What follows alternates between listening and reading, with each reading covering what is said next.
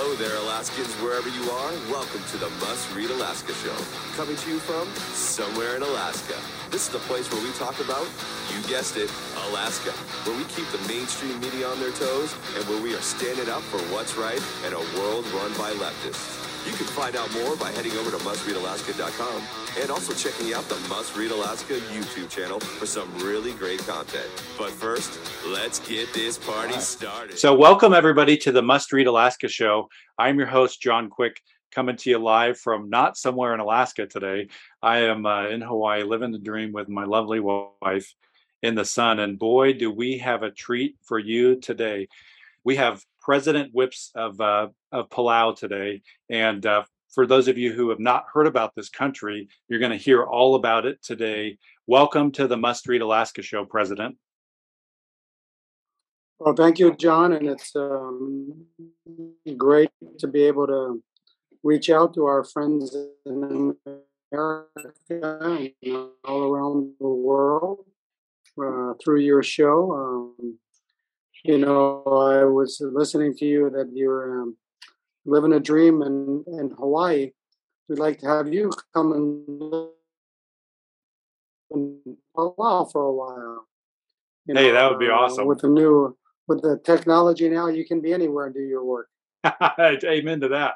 So, President, for folks that this is their first time hearing about your country, which is one of the most beautiful places. If somebody goes and Googles Palau, they're going to see one of the most picturesque, beautiful island countries out there. Tell us a little bit about your country, and then we'll go into kind of how you got involved in politics and what you're up to these days. Well, Palau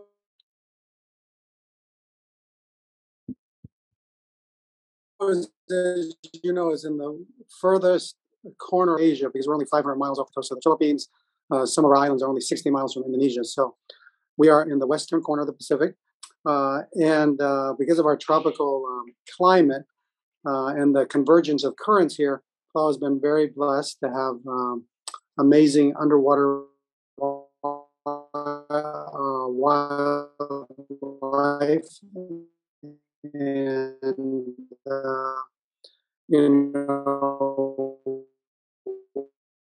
we have formations, we have atolls, we have what we call the rock islands. We have volcanic islands like Hawaii, kind of in a smaller scale, but we represent the whole Pacific in Palau. But, public advocacy or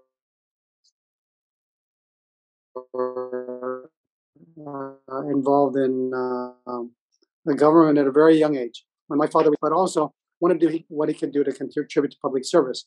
And so one of the first experiences we had was when they were part of the Save Palau organization. And Save Palau was a group of young men in Palau that were concerned because a company out of New York wanted to build what they call the superport and build enough fuel storage, and they were going to build it on top of our pristine reefs. We have these northern reefs, and my dad at the time, connection is not good. It's all right. I killed the video, Mr. President. We still have audio. It's just the connection was too. Yeah, maybe without the video. Yeah. So we'll keep going, but we'll just do it audio, and I think that'll do a little bit better. So keep going with your story, Mr. President. Yeah. So at a very young age, my dad was interested in government and serving, and standing up for what he believed was right, and protecting our oceans, protecting our environment that God has blessed us with was important. And fortunately, I think the majority of the people decided our pristine reefs need to be protected, and maybe there's other ways we can use them. And with me, you'll see what we can do with it. So, translate that into the later years. My dad got involved in government, so he was once a delegate and then a senator. I had the opportunity of working as a special assistant to President Edpison in 1989, right out of college.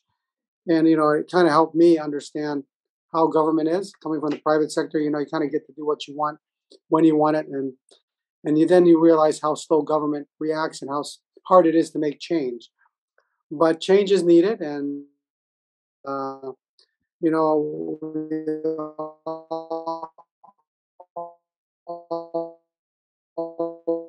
we believe that it is our duty to give back to the people, and the best way to give back is through public service and sharing the talents that we have.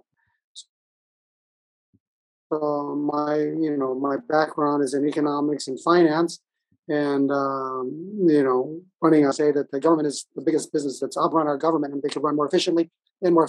That journey till now, and of course, I got had a lot of changes that we've had to deal with. Of course, COVID was our biggest challenge because we depend so much on tourism. We've gotten through COVID, I think, successfully, and now it's about revitalizing our economy, bring tourists back like yourself, and join us in Palau. But So tell me, Mr. President, it's about exciting times. I think there's a lot of opportunity. Tell me, Mr. President, about your relationship with the U.S. You mentioned Don Young, Congressman Don Young, when we were chatting beforehand. Talk to me about how important it is for your country to have a good relationship with the U.S. and specifically how's it been with Alaska's delegates? Yes. Well, Senator Murkowski, Congressman Don Young. Whenever I go to Washington, I've had an opportunity to visit with him. And then at one of my last visits there, I got to see Congressman Don Young before he departed. But, they were strong advocates in understanding the important relationship that Palau has with the United States. We are one of the three, what we call freely associated states. We have a compact with the United States that provides economic assistance, but also gives the U.S., really access for security purposes to Palau, controlling our skies and our seas. And then, of course, currently they're building radar sites here in Palau to give them awareness of the whole region. This was a difficult relationship because Palau, we lived through World War II. This was a headquarters for the Japanese government at the time. And we didn't want to have to relive the war again. But we understand the strategic importance. And this relationship is really about partnering and working together to help the people of the United States and help the people of Palau. And every 15 years, we have what we call a compact review. So currently, Palau is in the midst of a review of the compact with the United States because ours expires in 2024. We have a lot of challenges, and most importantly, it's important that we can be able to dialogue. Yes, I can hear you. Okay. So sorry to cut you off. Our connection is struggling here, but I think it's important. I can fix most of that in after the interview is done. But talk to us a little bit about, here in the U.S. we are constantly hearing climate change, and it's a political thing here in the U.S. It's one side is for it, one side's against it, one side thinks it's real, one side thinks it's fake. Talk to me about the realities of climate change as you see them. I've had the opportunity. Yeah. So for us, like your polar bears that are running out of ice to run on, we have the same problems here. We have our smaller islands, the ones I was talking about that are 60 miles off the coast of Indonesia. We have one that I know from 1980, visiting it, and now it's shrunk 2/3 in size. And I was there a couple of years ago, and I was visiting, and of course, it's one of the beaches that lots of turtles come up to nest. And because the beach is no longer the size it used to be, turtles have to go back to where they were born. They were there nesting, and since it's so crowded, they had to nest in an area where the tidal zone would be too high and the eggs would not survive. And when we were talking to the rangers, that's kind of the trend is, we see those islands disappearing. In fact, a couple of months ago, The rangers reported that make sure they don't get washed away because the whole island was we live in every day. I mean, we see our docks being overrun.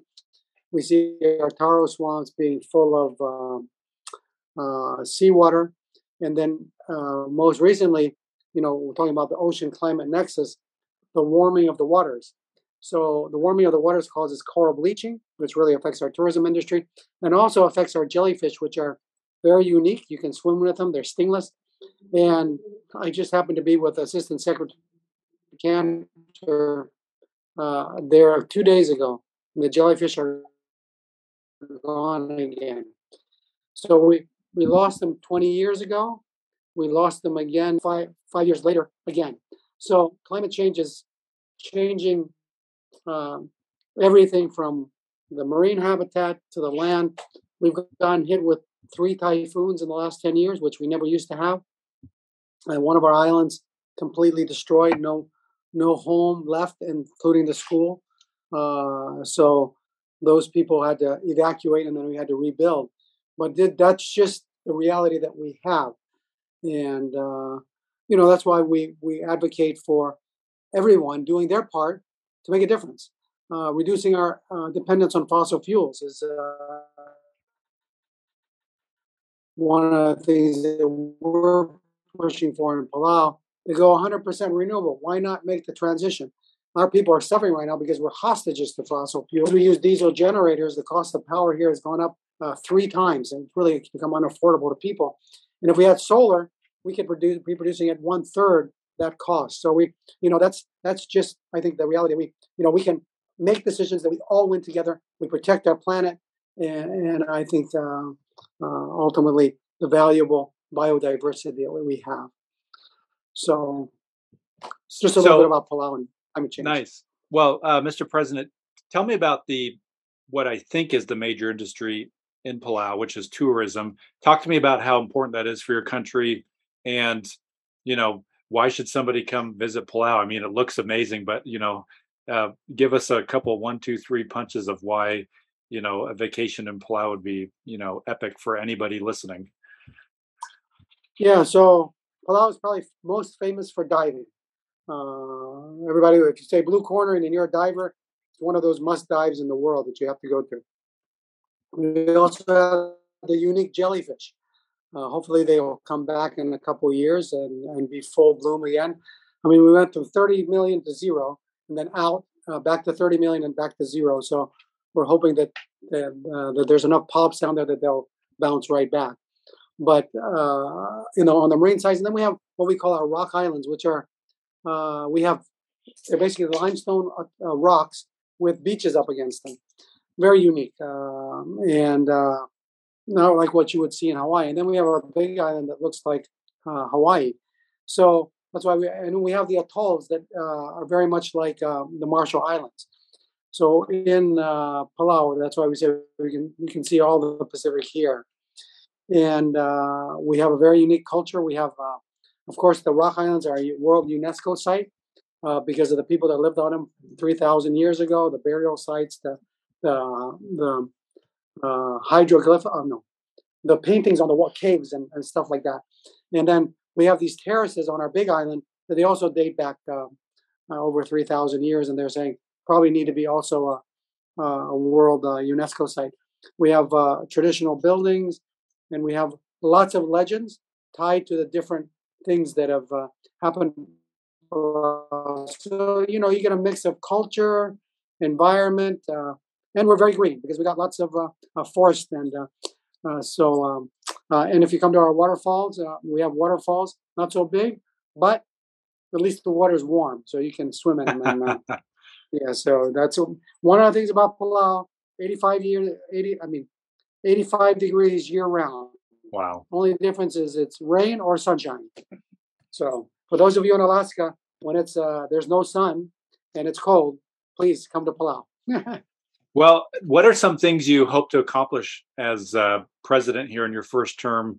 It's you've been a successful business guy. Your family's been successful in politics, it sounds like, and you've entered into your first term here as president. What are you hoping to accomplish, and what does the next couple of years look like to accomplish that?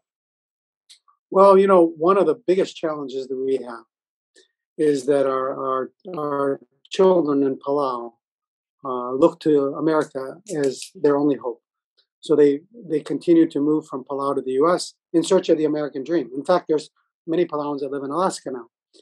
And one of the things that I campaigned on was, we've got to make the Palauan dream at least equal or better than the American dream. And so that requires a lot of things. One, it's building a strong economy. Um, but one of the things that we were just able to pass through the Senate is getting people to understand that why do kids move to the U.S.? Well, you go there and the kids told us, how do you expect us to stay in Palau if it takes us 2 hours to buy a gallon of gas? So that's the real reality we have. And over the past 25 years of our special relationship with the United States, 50% of it we're looking at. To me, that's a security problem too, because as more people, so it's about building back a strong economy. Of course, tourism is at the core of it. We need more connectivity to the world. So one of the things I've been working on is we used to have flights direct from Guam, Japan, Taiwan, Korea, and Hong Kong, but those during COVID all went away. So now it's trying to rebuild those routes. We have flights coming from Guam again. We got flights from Manila. We got to rebuild Japan. We got to rebuild Taiwan. Now we're looking at new markets, bringing up flights from Australia, flights from Singapore. Looking at investment. There's a Four Seasons resort that wants to build a new hotel here, an Indigo resort, to really raise the level of facilities that are available in Palau. But is here because if staying in a hotel in Hawaii, the same hotels in Palau, Hawaii, they're paying the workers $15 an hour. Why are we paying $3.50 an hour? I tell my people, we just need we need to raise the minimum wage so that the tourists, when they come and visit, we welcome them. But they should also make sure that the people that work are earning. A Nike factory moving to Indonesia, or it's always about low cost. But you also need to make sure that the people of the community benefit from these types of industries. The other thing we're trying to work on is the fishing industry. How do we make it local? How do the locals participate in it? How are they part of the value chain? And how do we get more back into the economy from the tuna industry? The other thing that we want to do is we want to definitely diversify our economy. We're thankful for the U.S. They've increased military activity here. That also provides economic opportunities. But at the same time, other industries like in the fintech industry, you have hubs like Singapore and you have Hong Kong. Well, Palau, being 5 hours from every major city in Asia, provides an opportunity that maybe Morgan Stanley or Chase or any of these big banks could operate businesses out of Palau and serve Asia. So we're looking at other ways of encouraging investment, especially U.S. investment. One of the projects that we're working on is trying to develop a Palau stable coin, a digital stable coin, and really using blockchain technology and leveraging that to create new industries and bring new entrepreneurs and new ideas into our small economy. We don't need a lot of people, but we want to make sure that whatever we do we don't destroy the beautiful environment that we've been gifted with and are responsible to give to the next generation. So that's awesome, Mr. President. With the tourism, and then yeah. So, Mr. President, who's been a hero to you that you've looked up to over the years? You're the president of the country now, but sometimes it's lonely at the top. But everybody's got somebody that they look up to. Who's been that person in your life, and why? Well, I'm very close to my father, and I really thank him for, you know, really spending time with us. And I've been fortunate that when I was elected, I'm probably one of the only presidents that was elected to Palau that has my father and mother both alive to be able to be here and support me. And it's their strong Christian values and their sense of duty that just inspires me to do all I can to help my people. My father always used a slogan that it's got to be about people first. That's what it's all about.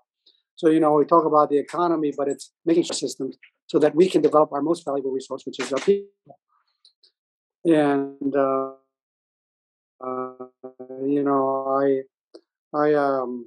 of course, I come from a business background. I've been in running government, like President Bush, because I think government is very much a business, and there's so much we can do to help our country with the talents that we have. So, allowing me to share our views from Palau. Nice. Well, Mr. President, before we sign off here, do you have any last minute thoughts or words for folks that are going to potentially hear about you and your country for the first time? Well, we just appreciate the partnership that we have with the United States. And what I want to encourage is that, please, I know by plane, we're 25 hours from Washington, D.C. Now, we're only 5 hours from every major destination in Asia. But let's not keep the distance. Let's not have the distance separate us. Let's use all our friends in Alaska to come and visit Palau and all over the U.S. It's about and promoting peace and prosperity around the world.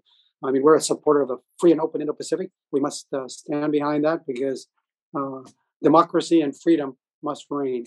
And just thank you. Thank you for giving me this opportunity. Well, thank you so much, Mr. President. And for those of you that are listening on the live feed, and it's a little choppy, I promise I'll fix that before it goes off to the iHeartRadio, Pandora, and Spotify world. So until next time from somewhere in Alaska, I'm John Quick signing off from Hawaii today. Thank you so much, Mr. President, and hope you have a marvelous rest of your day. And you too. I hope to see you in Palau.